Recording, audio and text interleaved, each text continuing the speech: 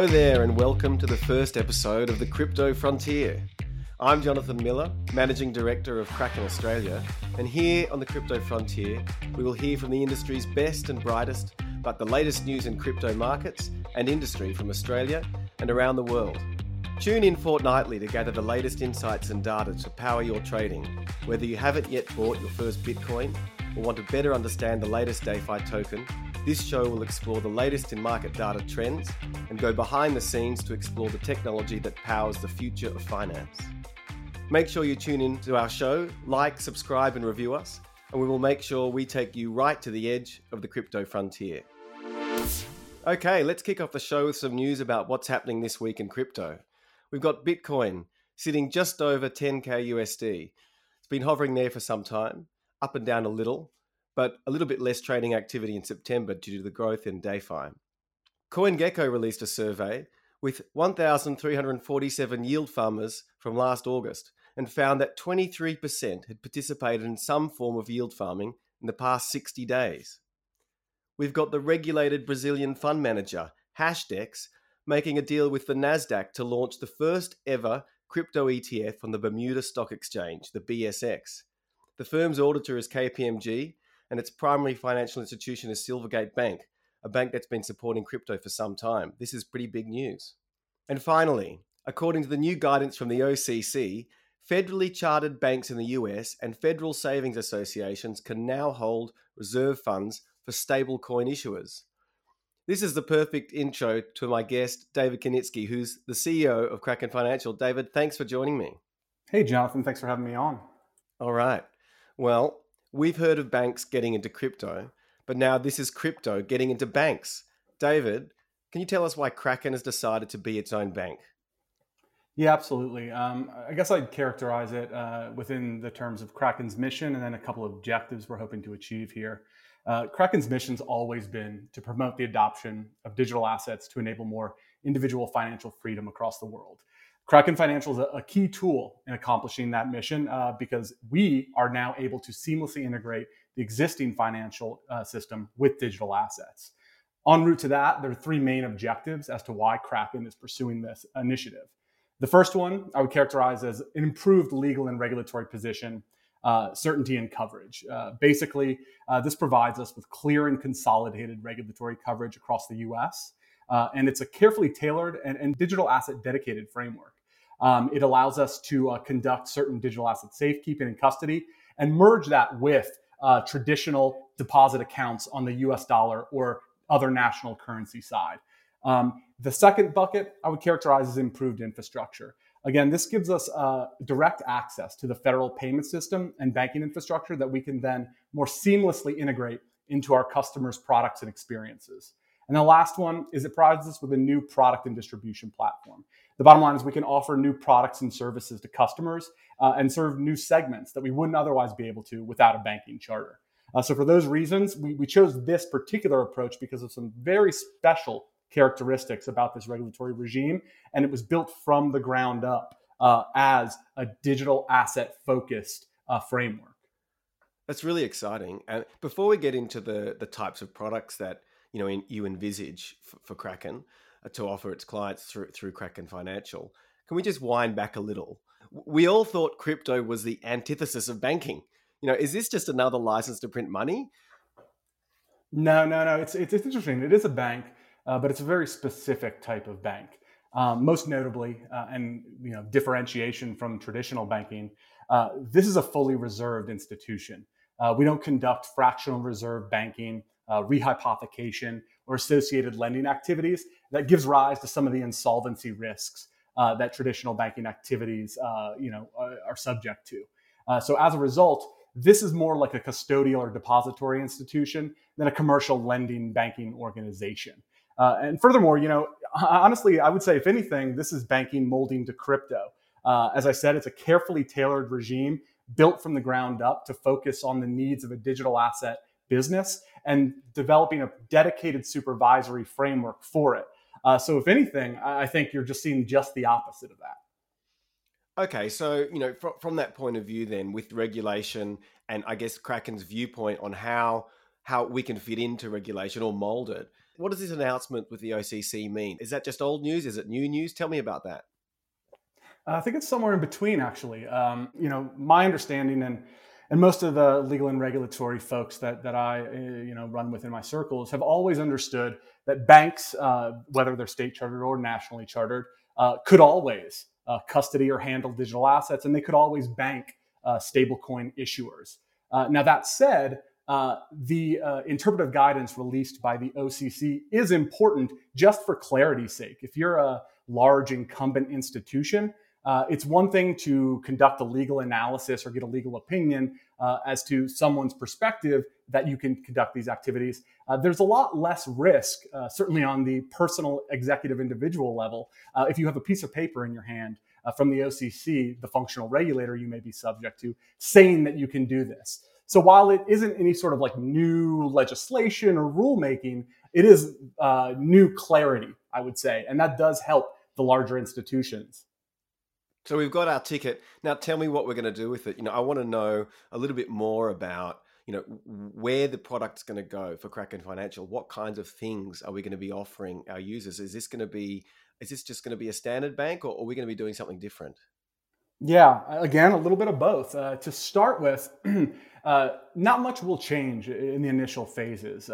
This, again, is a new type of regulatory regime we'll be operating under that gives us more clarity, more certainty.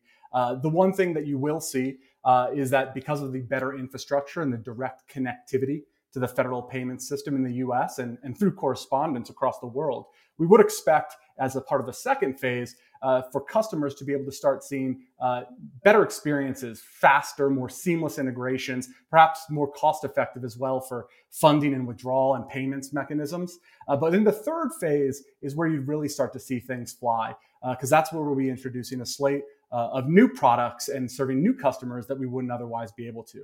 So in that first phase, while we would end up conducting a lot of the same activities that Kraken already does, we accept national currencies, whether it's US dollars or Australian dollars or whatever it may be, while we safe keep digital assets and connect them to exchange services. All that will be the case in the first phase.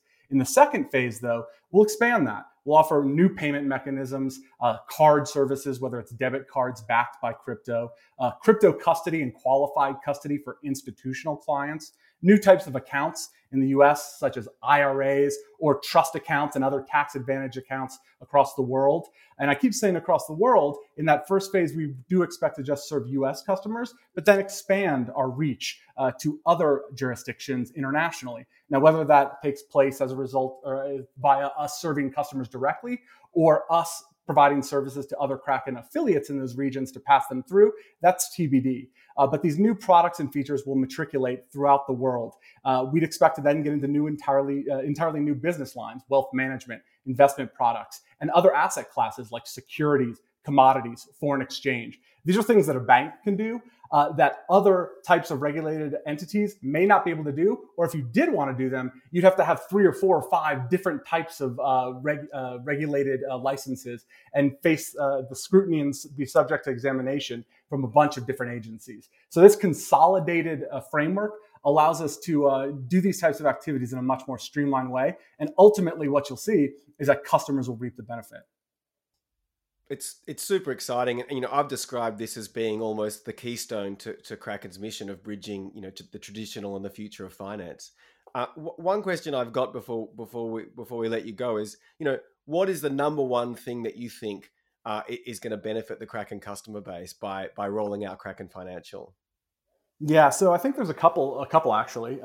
One, as I said, you'll start to see better customer experiences. And look, digital asset industry as a whole has struggled with banking relationships. Now, Kraken is in a fortunate position of having tremendous third-party banking partners already. But the bottom line is when you're working with a third party, you just can't get that level of flexibility and seamless integrations that you could when you're controlling the whole stack. And so the customer experience and being able to customize that is a major benefit that folks will see straight away. In terms of new products and services, again, the type of banking products and services you can offer that you couldn't otherwise are going to be hugely beneficial.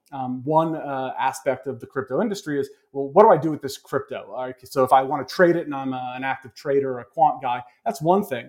But if you're just passively holding it, we can start adding on things that could be more interesting in the meantime for those types of customer sets. Things like crypto accounts that generate yield. Things like crypto collateralized accounts where you can keep your crypto and then be lent the type of national currency of your choosing, so you don't have to sell your crypto off. And then the third prong, I would say, is institutional clients. This is a big win for. The products and services we can offer to individuals as a result of this is one thing, but the type of formality and this market structure that we can provide to institutions, it will be on another level compared to our competitors. Amazing. I've got to move on now.